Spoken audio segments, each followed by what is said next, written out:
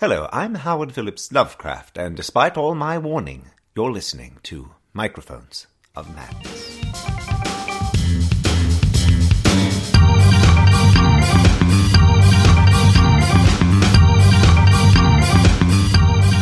Hey, welcome to Microphones of Madness. It is Saturday evening, not Saturday night, because we have a very special guest, Mike Mason from Chaosium. And we also have Kim, as always, and unfortunately, Rodney's not around, so you have to deal with me being host. We're rudderless. So, Mike, welcome. Thanks for having me. Great to be here. Not a problem. So, you are officially the line editor for Call of Cthulhu. Yep, that's it. Why don't you tell us what that entails, for those of us who don't know? Sure. It's basically, I tend to call it looking after the Call of Cthulhu game, basically. What my job is writing Call of Cthulhu material, editing Call of Cthulhu material, commissioning new work, working with authors, sometimes doing some art commissioning or art direction, but I tend to do less of that these days and just focus on the writing. So I either write manuscripts or edit manuscripts and get them ready for production, basically, and then work with Nick in layout and develop the book into the book, and then run lots of games and tell people why they should want to play it, that kind of thing. But mainly it's sitting in front of a computer all day editing. That's the main job. What a romantic job. Yeah. It sounds like you're really the mastermind behind it. Well, I'm not sure. It's working with a lot of really great writers who have a lot of great ideas and helping to kind of shape those into products and books that people want to read and play. It's all your fault. All my fault, generally. Yeah. Normally, that's it. Yeah, my fault. Yeah. So you heard it here first, ladies and gentlemen. You know who to talk to if you have a complaint. Just get right here. Just have to find him. So you guys are in the middle of the big launch of 70. It is finally happening. People are getting their physical books. I mean, it's been out for almost a year, right? Sure, yeah, out in PDF form, and now the actual physical books are actually arriving in people's hands with the backers from the original Kickstarter, and then going out to people who've pre-ordered it, and then out into general distribution and retail. Which is fantastic, because people have been waiting with bated breath for these to come. Sure. Now, we'll just jump right into it. I've read two of the 70 books, the two core books. What prompted the big switch? Because up until this point, the different editions have kind of been just growing, just adding on different elements from different game scenarios and stuff, spells, but not significantly changing the mechanics of the game. And with this, you've actually significantly changed the mechanics of the game. Yeah. Okay, that's two questions, really. Sorry. So that's okay. I'm just thinking out in my head. You've answered the first one yourself. The game's over 30 years old, and since through 6th edition, what has happened is the rules have remained pretty much the same, with a few modifications and tweaks here and there. And as each edition has come, more material has been poured into the rulebook, and it's been bolted into the rulebook. It hasn't been rewritten. The material hasn't been developed into the rulebook. It's been literally bolted into the rulebook. So the book has grown and grown and grown. So you have this situation where you have the core rules as they've always been in certain sections, but you've had these additional spot rules or further advice about rules or information that aren't always coherent with the core rules, as in they're not necessarily in the same part of the book anymore. You could look at combat, and you had some rules for combat, then you had some spot rules somewhere else in the book, and then you had some other rules somewhere else in the book.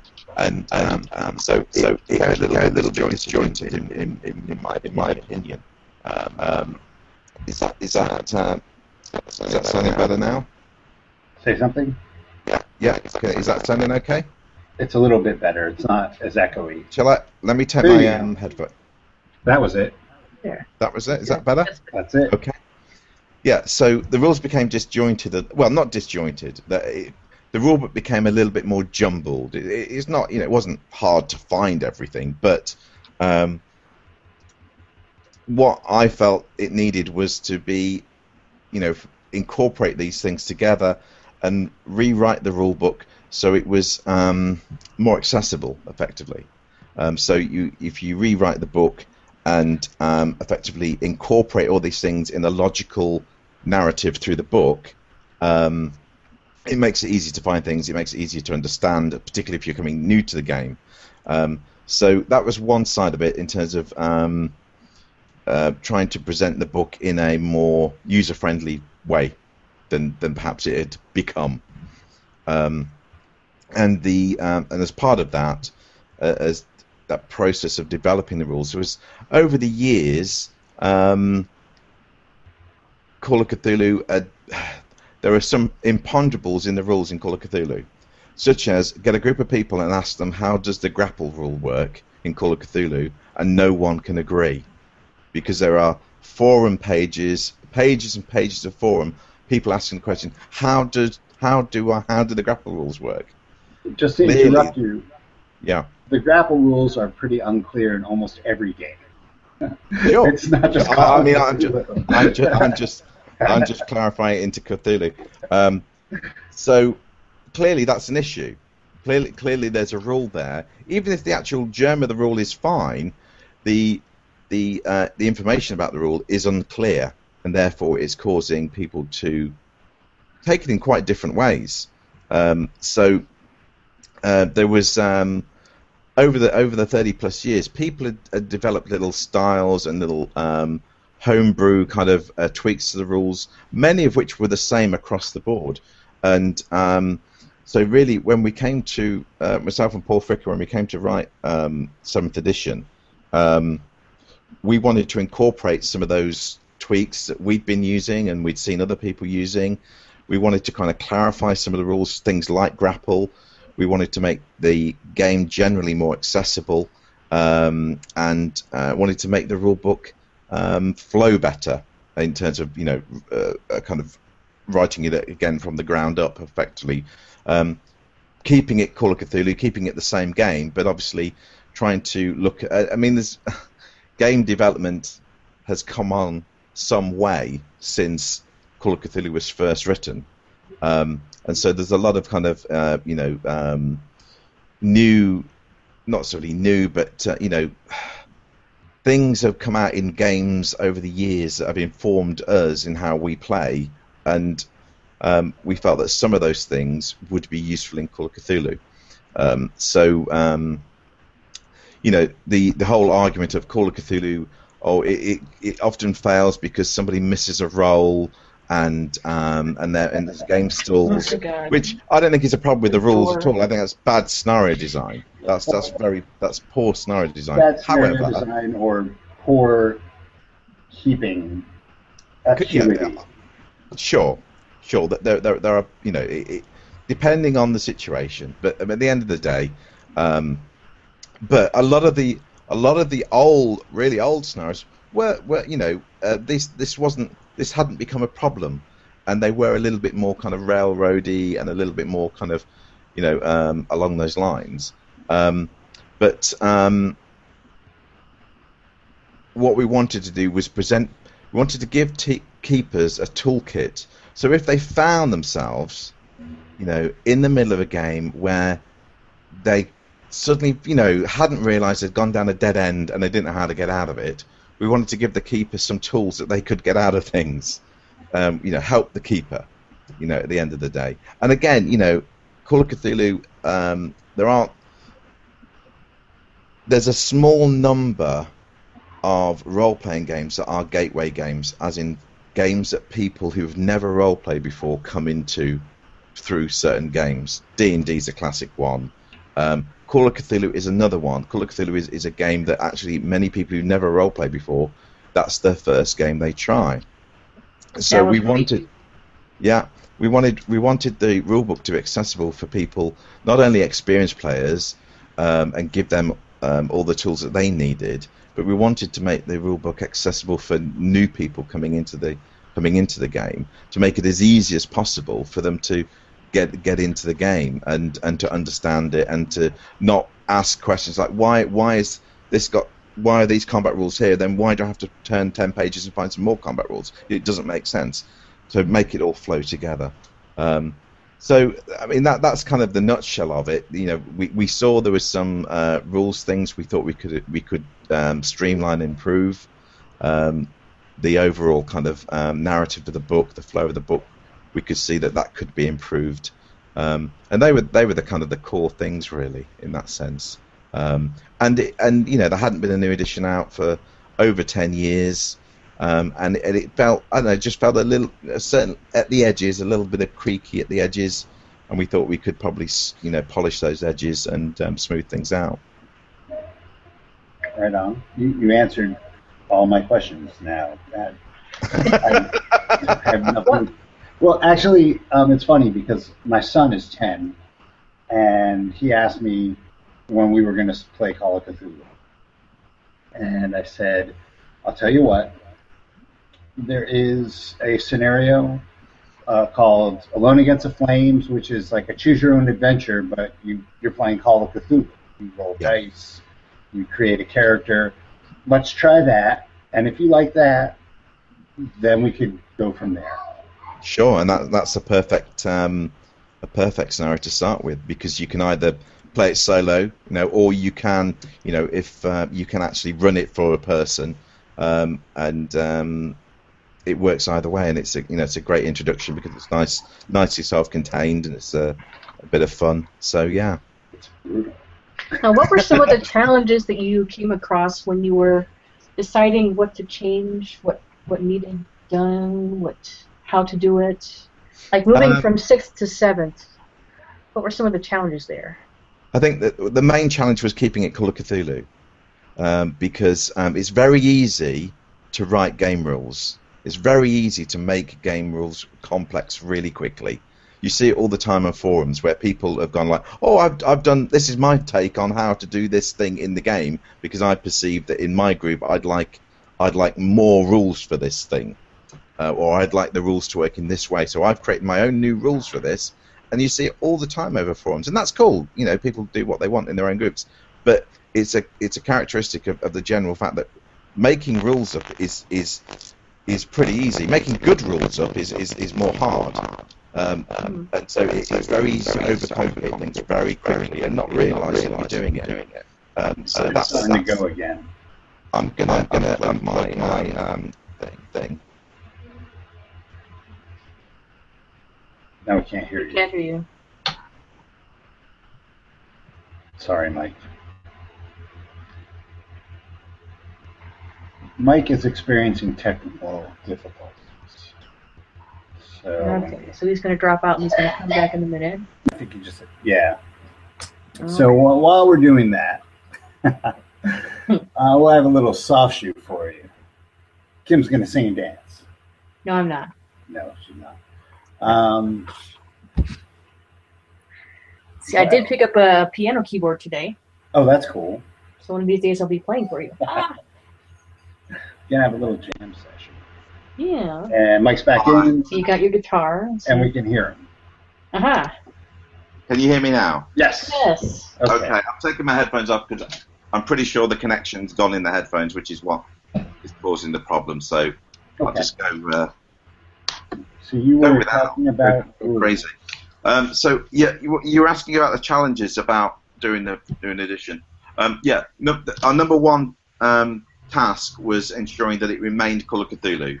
And the reason why I went off and talked about creating new rules is that we could go and create new rules and suddenly find ourselves with another horror game that actually bears little resemblance to Call of Cthulhu very easily.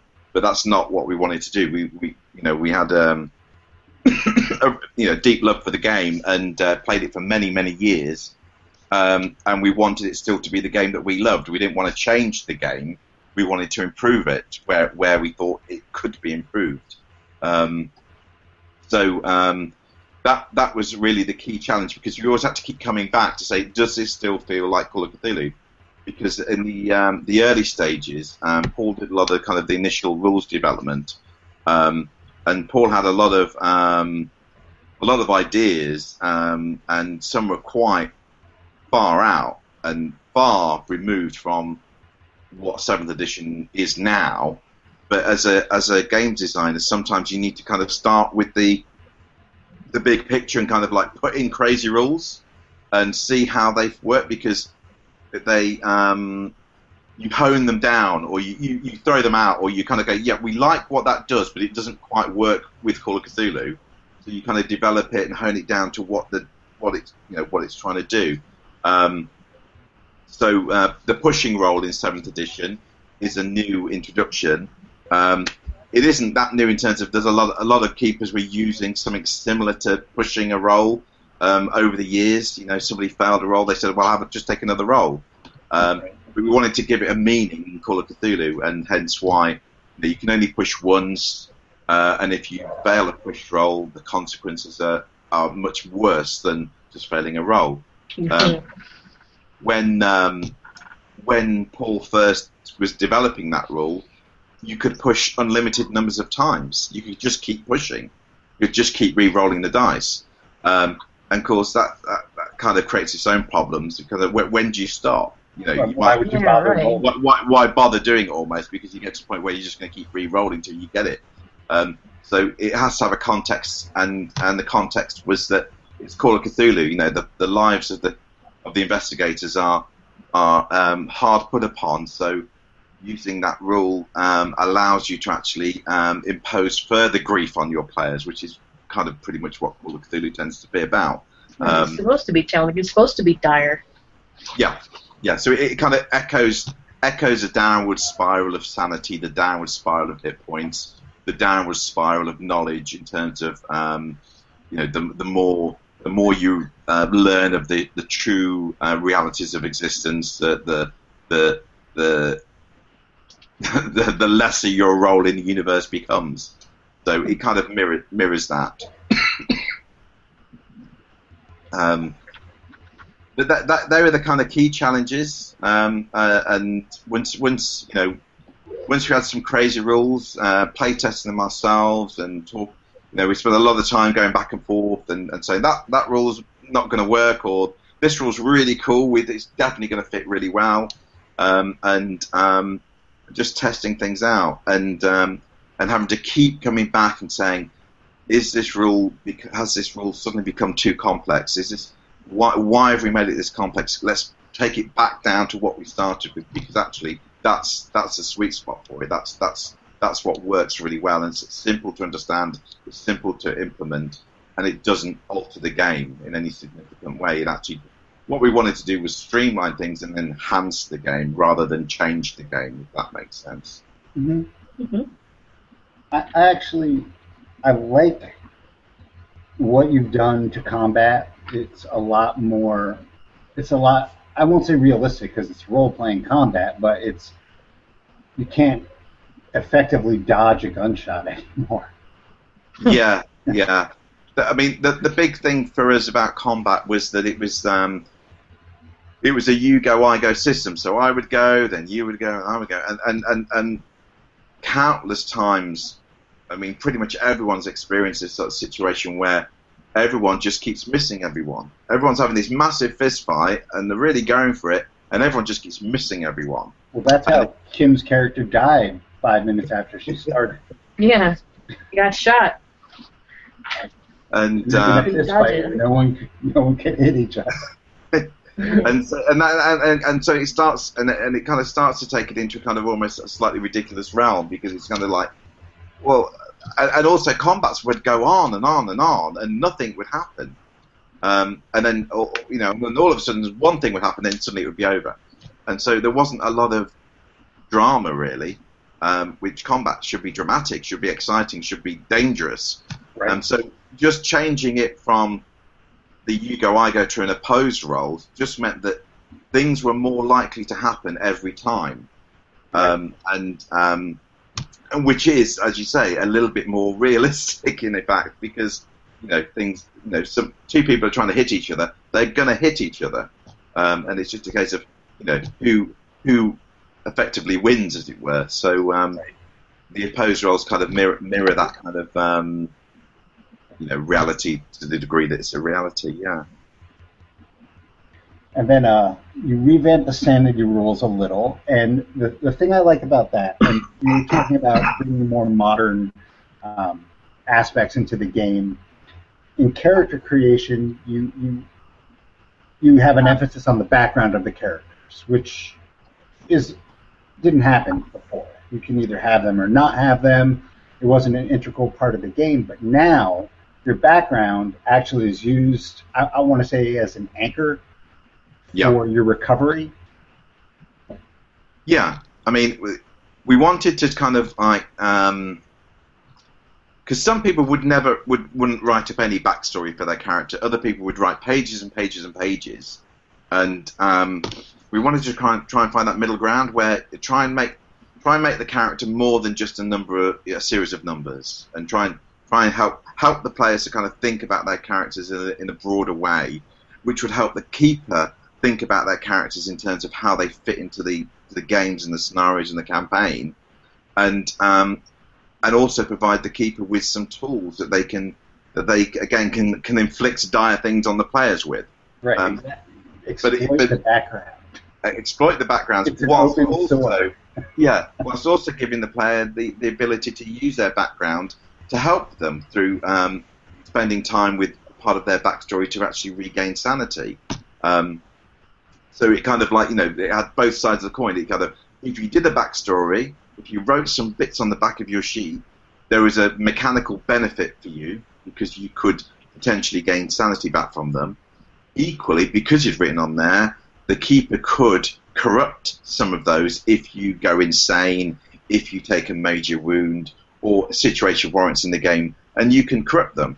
But the game works in the fact that in the break between scenarios, or the break between scenarios in the campaign, we have kind of the investigative development phase, which is all we just kind of codified the bit where players can roll their skill improvements and experience and things like that. So Right. we built in that kind of backstory phase into there, so at that point they could spend time with their connections to regain sanity. But they can also write in new backstories, because they can write in stuff that's come from the experience of the game. So they could write in a new contact or some new person information that's important to them. Just as a keeper can corrupt during the game, they could spend time after that has happened to try and regain it, so they kind of uncorrupt it, if that's appropriate. So it was just trying to building some mechanics that were good for both player and keeper into that kind of to help the player create a 3D character. Really, that was the kind of the notion behind it. Yeah. Very cool. Yeah, I think you did a great job with that. Mm-hmm. So let's get out of the nuts and bolts of it, because we can talk about that all night, and I'm sure you're bored of that. Well, I'm sure that every interview you go on, we talk, the pushing rules, spending luck, and I want to know more about how 7E, what direction it's going. I know you guys as a company have been focused on this, on 7E, and then the new RuneQuest is getting a revamp too. Yeah. What about some of the other properties that you guys have, like BRP? Yeah. I mean, obviously my main focus is Cthulhu, but Right. Jeff, Short question, just short. yeah, no, Jeff is working on RuneQuest, the new edition of RuneQuest, but we still are planning to do, as you would call it, BRP books as well. But what we're tending to look at is books that are, because BRP is a very, at a very base level, it's a generic system that can be used for any style of role playing. So where we're probably going to get going in the future with that is actually developing books that are effectively standalone. So you'll have a setting, a game concept with all the appropriate rules in that book. So it's a standalone rule book with a setting and scenarios and things like that. That's super cool. And so, you only have to pick up that book if you want to. I'm not saying we're making this game, but if you want to play a game with, super powered vampires driving mechs, that's a kind of quite a niche game, and it's a little bit out there, left field. And so BRP would probably be the thing we do, but if we were to ever make that game, not that we are. Vampires driving mech trucks. Well, that was the I great. can use that. That's the great thing about your company, about Chaosium. That has, for as long as I've been playing role-playing games, you had the basic same system. Yet each game had their little differences. Yes. But essentially, it was the same game.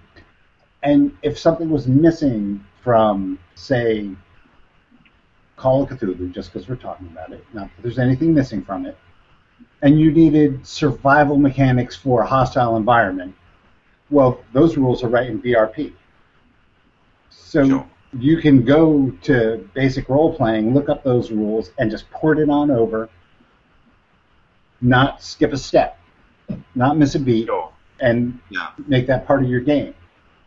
Sure. Yeah. I mean, and that's how all these books work together in that fact, because they've all got the root of BRP, as you say. So if you find something you want to go in a certain way with your Call of Cthulhu game it kind of takes you beyond Call of Cthulhu into almost something else, you can look around the other kind of BRP supplement scenarios or rule books and kind of, use the information there and dovetail it as you want. So if you're the kind of keeper that likes to tinker and likes to create your own settings that are slightly, out of the mainstream, then BRP, the different kind of variety of BRP books, you can draw upon them to kind of create that setting you want and tinker away, really, because it's a nice simple system to and it's got a lot of stretch in it, so it allows you to kind of do that kind of bolting things in and changing things a little bit here and there. I just wanted to touch on that because the way 7e is set up now, it's very easy to convert to 6 back and forth. Yeah. What is it, like a 2-page blurb in the back of the book? Yeah, there's a little appendix in the back of the rule book which just gives you some advice on the key things that are, that have either got new terms or Right. slightly changed or whatever. Yeah. Yeah, but it's not huge, so you can it's not still No, you can still do this. You can run any old adventure with 7th edition and do no proprietary work for it. You can just run it on the fly. I do it all the time. As long as you feel comfortable with the 7th edition rules, once you've kind of got that in your head, pick up any Call of Cthulhu scenario and run it from the Right. book without having to kind of rework stats and all that kind of stuff. You don't need to do any of that because you don't use a lot of those in the actual scenario. So That's true. And now, which brings me to this. Horror on the Orient Express was basically the first big thing to come out of 7e. It might have actually been out before the actual rules were out. yeah, we kind of had the rules written, but they weren't kind of in. They were in production, but they hadn't been released. So hence why you have a little bit of rules advice in in Orient Express that kind of talks about using, there's a kind of a little guide on using 7th edition, some kind of base rules there for you to kind of understand what we mean with certain expressions in the Orient Express book. Right. Now, that Orient Express is a classic Rumor has it that Masks is going to get a similar treatment. I think down the line, what the plan is to look at some of the kind of classic and well loved scenarios and campaigns and refresh them where necessary down the line. So at some point, I imagine we would do a kind of a refresh to 7th edition of Masks, and things like Beyond the Mountains of Madness, that kind of thing. We'll be playing Masks again after we're done with this. Once it comes out again, we'll play it again in 7th. Yeah. It's another 4 years. It's also obviously, I think those campaigns have been out a long, long time, and a lot of people have played them. So it does give us an opportunity to not dramatically change them necessarily, but to look to how to enhance them, how to learn from 20 odd years of people playing Masks of Nyarlathotep. What lessons can we learn from that and build into a revised edition? Because there's obviously things that maybe never really quite worked, or people just never play that bit, or it doesn't. People don't like that bit. The representation of some of the characters maybe could do with tweaking to Sorry. sensibility. That was our big thing about Masks, is it dates itself with just the insensitivity, we'll say. Yeah, I think that's a good way of putting it. Some of these books were written a long time ago, and I think some modern sensibilities could be brought to bear that would help them and improve upon them. Couldn't agree more. Why do you think that Call of Cthulhu remains popular? It's never gone away. No, it's okay. One of the reasons why it's a gateway game for people who've never role played before is because they can play very easily identifiable people in the game. They can play the policeman, they can play the librarian, they can play the secretary, they can play the business guy, or whatever whoever. They're normal people, and you play a normal person, so it's really easy to identify. Just say, well, what do you want to be someone a bit like Sherlock Holmes? Do you want to be someone like Marlowe or whatever? And it's very. I find it's a very accessible game. People understand it straight away because you haven't got to explain this. It's set on the world of Aronarg, and it's got the elves and the dwarves and what are elves and what are dwarves and all this kind of thing. You haven't got to explain any of that. You just say it's set in New York or in Boston or wherever. Your hometown. Yeah, and and you can set it now, so you don't have to explain any historical thing, or you can say, yeah, it's set in the 1920s, and there's a kind of and people kind of understand what that means. You can say it's set in the 1920s, and people get what that means. So it's very accessible, and it speaks to a kind of excuse me, and the game is ultimately about personal heroism. It's about individuals and coming together as a group to make a difference in some way, however insignificant or small that might be, or however Pyrrhic it may be, their victory. They're trying to do something to stop the darkness, for want of a better term. And that, again, that's very easily identified because people want to do the right thing. People want to, to be the hero in that sense.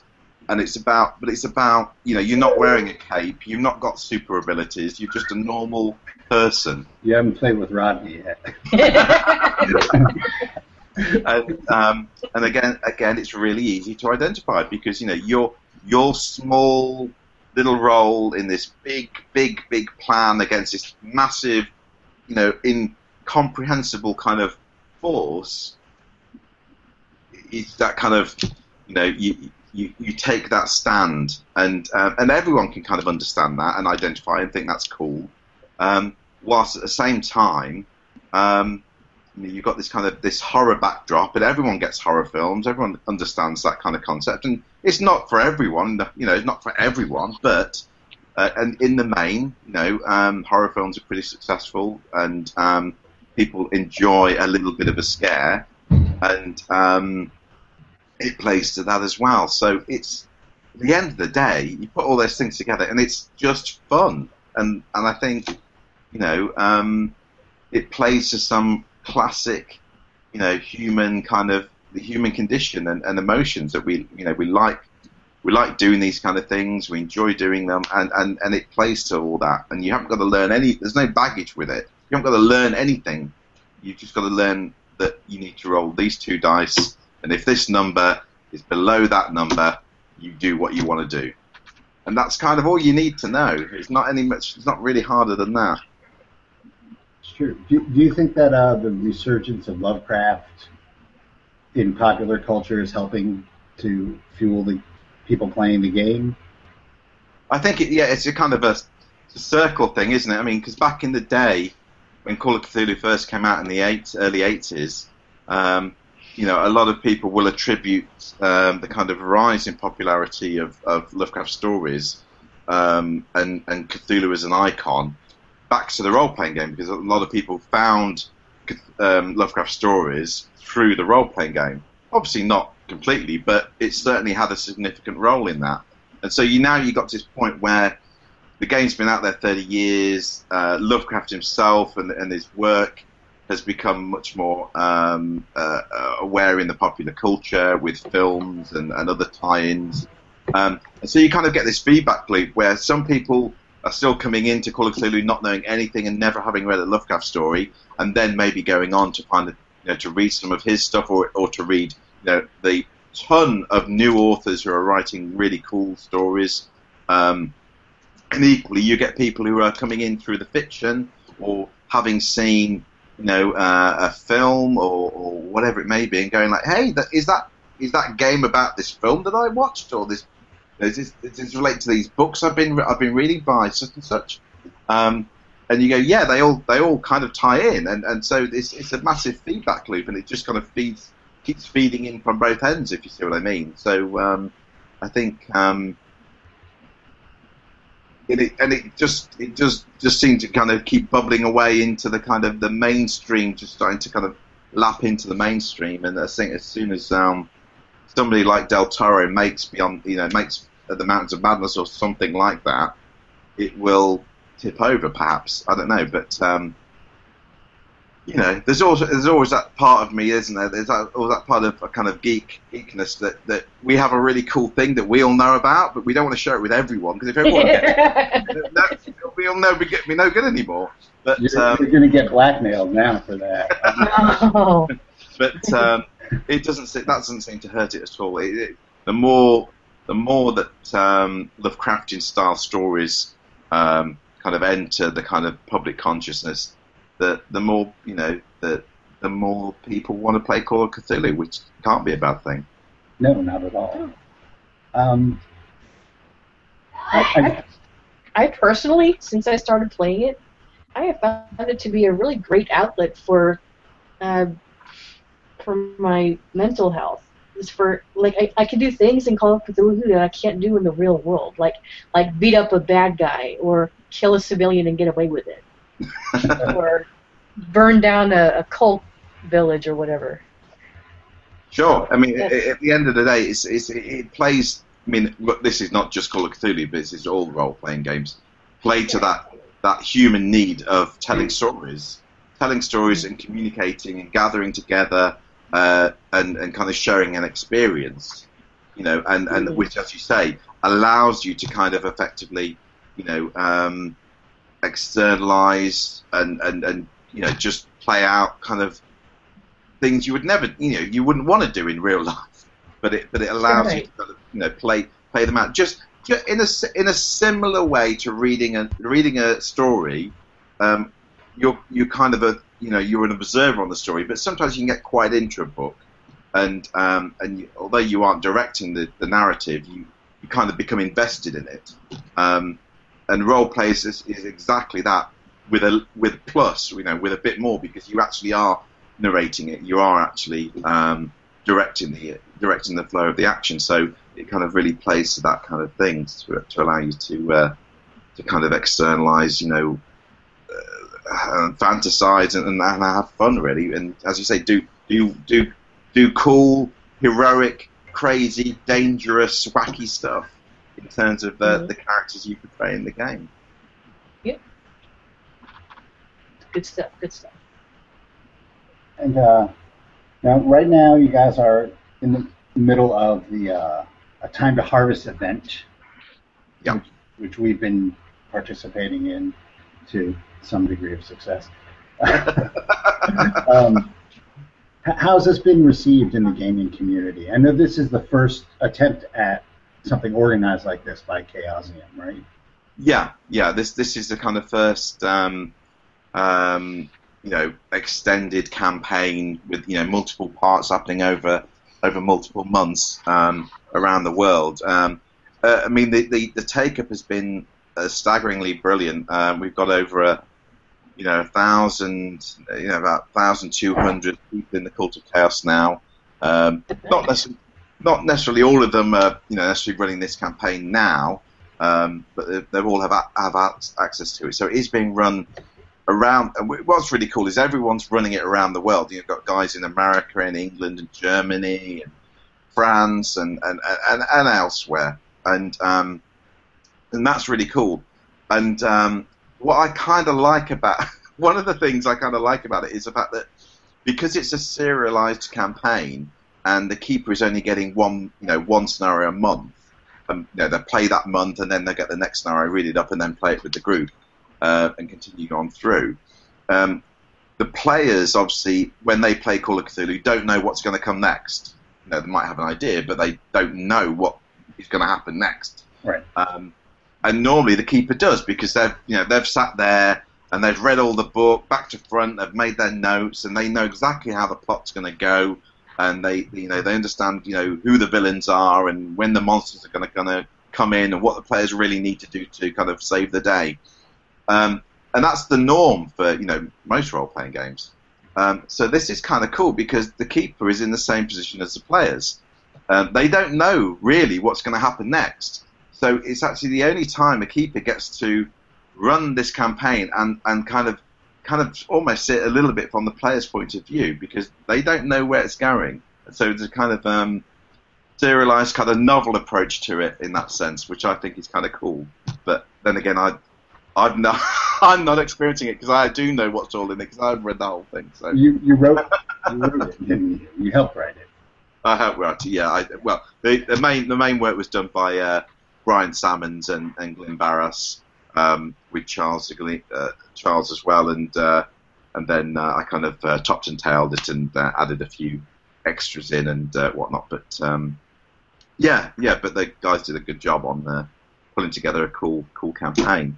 But yeah, it seems to have been well received. We're getting lots of reports of people posting up their games and things going in different directions depending on the group, and we have ours posted. So, and you're of course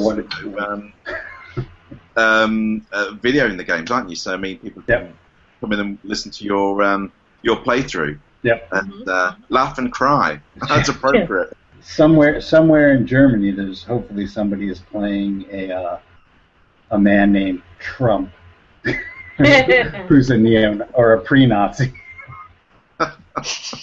Sorry. I imagine there are going to be a lot of keepers who, when they get their next installment, read it through and go, "Oh crap, we killed that guy off. Here he is again. There is what are we going to do now?" There is advice in the chat to sort of try and say, look, please try and keep this person alive, or please be aware that I need to be in this vicinity and not halfway around the world for the next start of the scenario. But we might have broken. But we know that we know that players are players and they will do unpredictable things. Off the wall things, yes. So we try and built-in some advice here and there for if things were to go a little crazy. But most of the time, the scenarios are fairly pretty self-contained. So there's not a lot of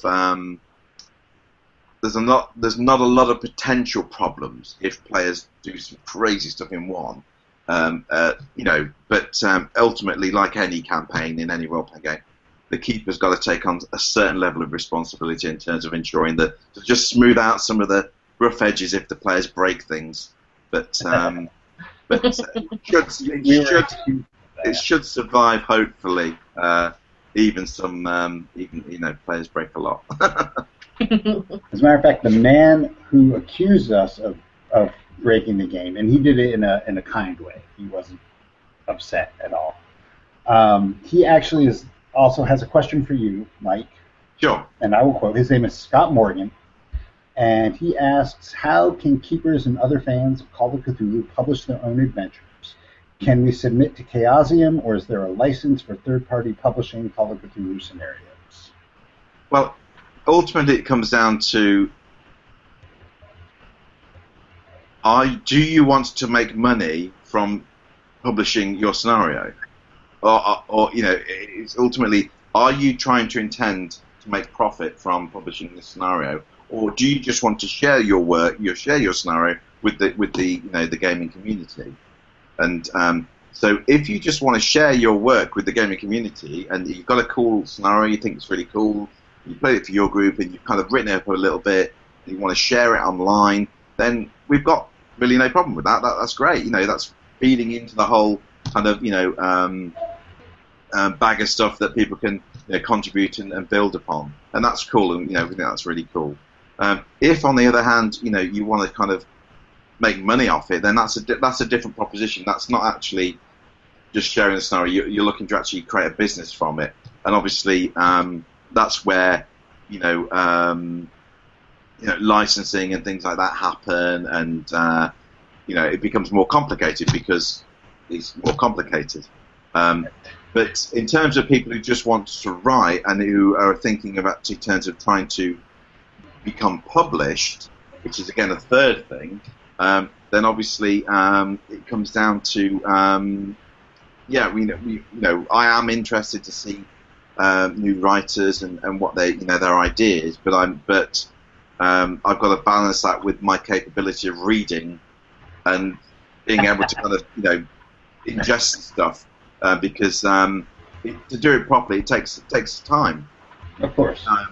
Because we don't kind of have an open kind of door submission kind of thing where people can just send in manuscripts, because ultimately it's fairly self-defeating, because if people just send in manuscripts, I'm probably not going to get to read them because they'll just sit there because I've got my day job. I've got to get books out. Right. But a short paragraph idea along with we have a little form we ask people to fill in on our website. It's a kind of submission release form. So if you fill this form in, it basically it means that if you send an idea that we've already got work in another area, you understand that you haven't got the monopoly on ideas, basically. Right. But yeah, I mean, I'm always keen to hear new ideas and see new writers coming on. Whilst I'm trying to say please don't just send in manuscripts, I am saying I'm interested to talk to people who are interested to become published. But I would always preface that by saying, please show it to some other people first. Please show it to your friends and say, is this a suitable standard for publication? Because if it's not, then you need to go away and do some more work before. And if you're not sure what a suitable standard for publication is, you need to open some of our scenarios and read them and compare them to your work. And go like, does my work read like a published scenario? There you go. Because often you're going to write for yourself, and you don't need as many extensive notes for yourself. Right. But when somebody else is running your idea, you kind of got to tell them what they need to do. Exactly. That one of the biggest issues I have with new writers, they'll send in a scenario which is kind of a cool idea, but everyone's got cool ideas. Keepers have cool ideas every day of the week. They don't turn them into published scenarios.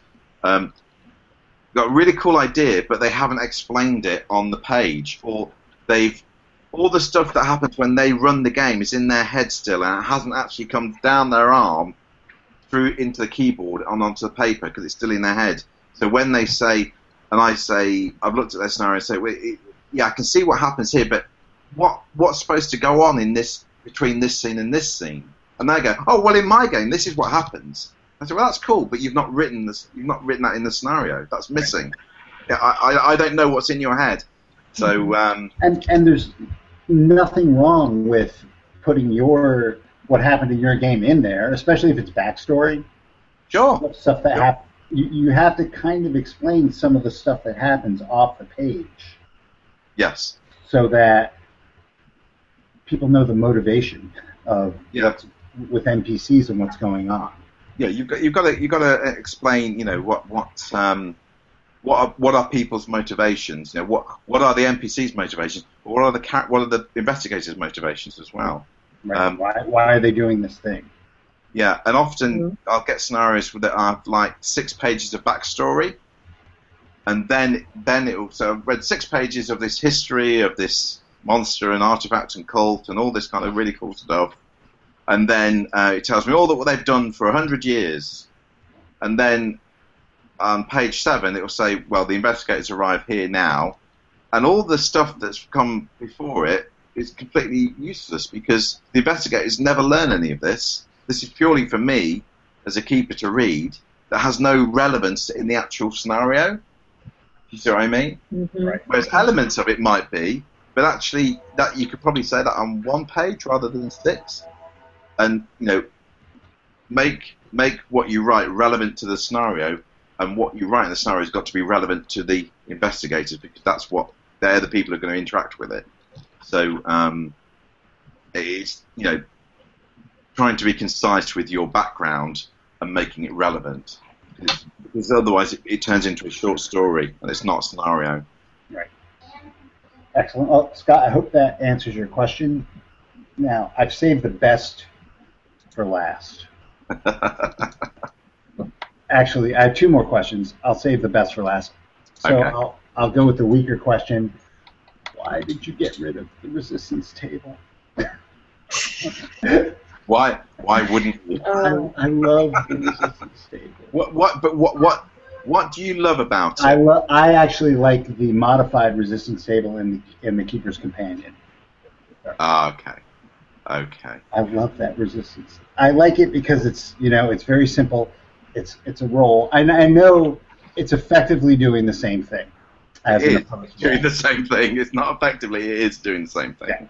Yeah. As an opposed roll. The main reason was we didn't need it. It doesn't need to be there because as soon as you introduce opposed rolls, you don't need a table to tell you what to roll. I use the resistance table. Sorry. And also, you don't need to stop the game while the keeper gets out the resistance table or looks on the keeper screen and says, "What's your?"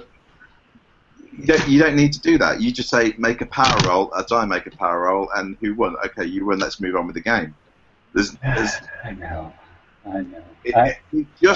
It's just a hangover from experience. That's all it is. And as soon as you let it go, you find that you never knew it existed in the first place because it's just unnecessary now. You don't need. And if you're really that stuck with it, then fine. Because the numbers are still on the No, don't say that. Don't say that because you will. Doors will be open using the resistance table. And spend your time stopping the game and looking at the table and going, 18 versus 14 is such. Then go for if your game. You do what you like with in the parts of your own group. I really don't mind, but for me and everyone else that has used it, is kind of like, well, they've forgotten it existed. To be honest, I mean, some people will loved it, fine. I have My no problem with Keeper's that. Companion opens up automatically to You want to cut it out, glue it on the 7th edition, Keeper screen, still use it, then be my guest. Okay. But I think I've been you'll be dressed fine. down. All right. I had to get that out of the way. You've got to get it out of your system, haven't you? Yes. Okay. The actual real best question is, I saved it for last, Pulp Cthulhu. Yeah. Yeah, it's we're just putting the finishing touches to it literally this week. I spent the last week reading over and proofing and looking at Nick's layout, which is Nick's done a fantastic job on the layout. That's Nick Vicario, a member of the Monday Night Heroes and an layout all-round guy. artist. And we've got a load of and so this was the first time I saw a lot of the art that we had done for the book, because Nick did all the artwork on that one in terms of commissioning the artist. And so seeing it, I've just kind of seen it all put in place now, and so it looks really cool. But in terms of the system itself, it is it is a supplement to the Call of Cthulhu 7th edition rulebook. It's not a rulebook; it's a supplement. Right. Which has rules to play in a cult pulp style, which build on the rules of 7th edition. Go on. A lot of the rules in 7th edition have, well, there's the supplemental rules, the optional rules, that are very pulp-oriented. Yeah, I mean, well, depending how you want to portray or play it, they can be pulpy, but they're not necessarily are pulpy.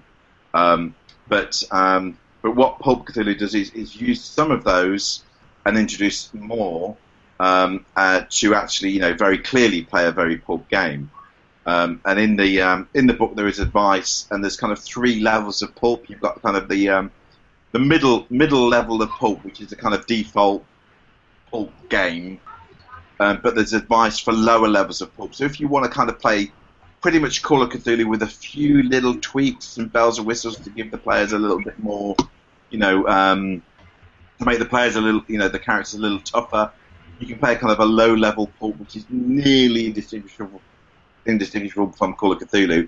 And then there's advice for playing high pulp, where the characters have a lot more kind of abilities and a way to affect things effectively. So there's advice in it for that. There's the character generation system is similar but different. There's new components in the character generation system for pulp talents, pulp archetypes for characters, and then there's the rules itself, which, as I say, they're basically, you shoehorn these new rules into your 7th edition rulebook effectively. They just build on that very, very simply, but give you some latitude in terms of both the player, some latitude with the keeper, some new tricks up their sleeve.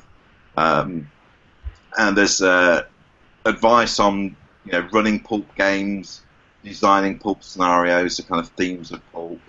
And then there's a chapter on pulp villains. So there's a whole range of pulp NPCs and other kind of craziness. There's some pulp organizations for your player characters to belong to, but there's also evil cabals for the keeper to use. So kind of like, dark organizations that the investigators might be pitched against.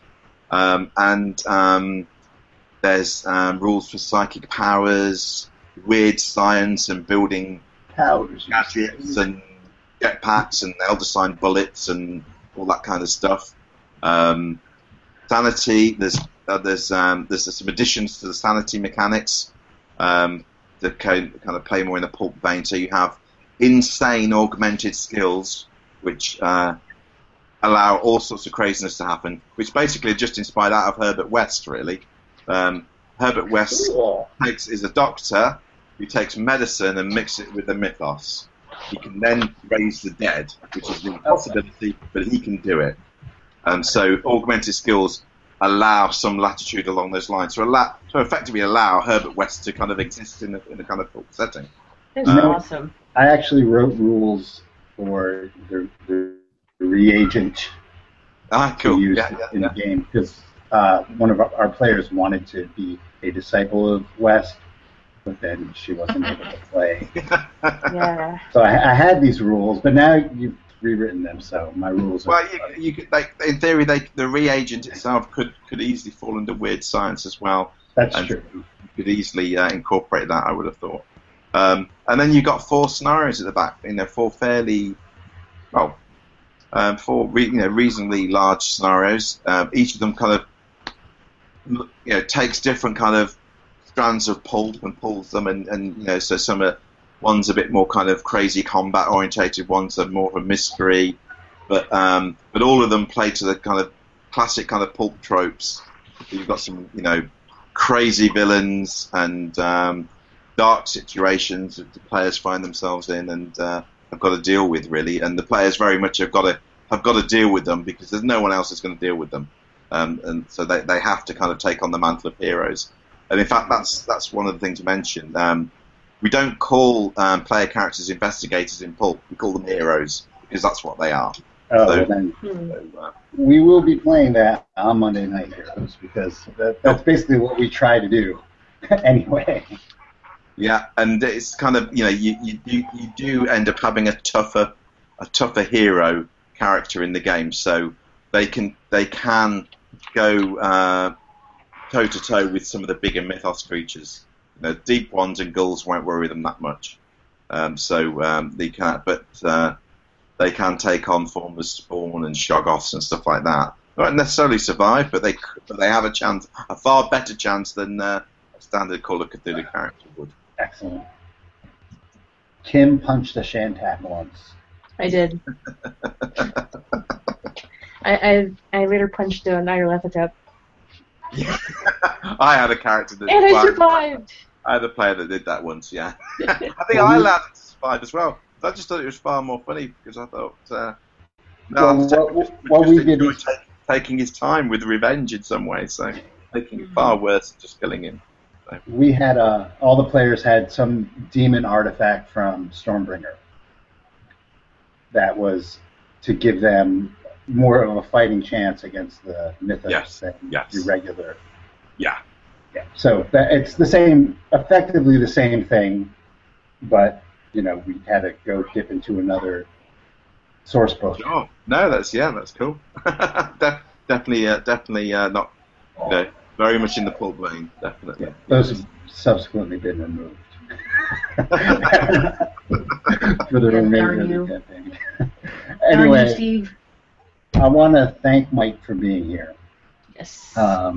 Anytime you want to come back, if you have stuff you need to plug for Chaosium, feel free. Sure. Well, that's appreciated. Thanks very much. It's been good. Yes. And happy to come back whenever you like. Whenever you need me to talk and waffle on, happy to do. Excellent. We'll give you a review of Pulp when it comes out, probably. Cool. Let's see. I'm supposed to keep these exit things brief, so on Monday we're playing Eclipse Phase. Sorry, I know that's not a chaos. It's okay. And then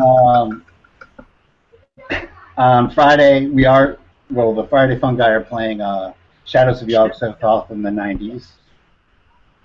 Yep. And then we will be back next week for another exciting Microphones of Madness. So everybody out there, say goodnight, Gracie. Good night, Gracie. Good night, Gracie.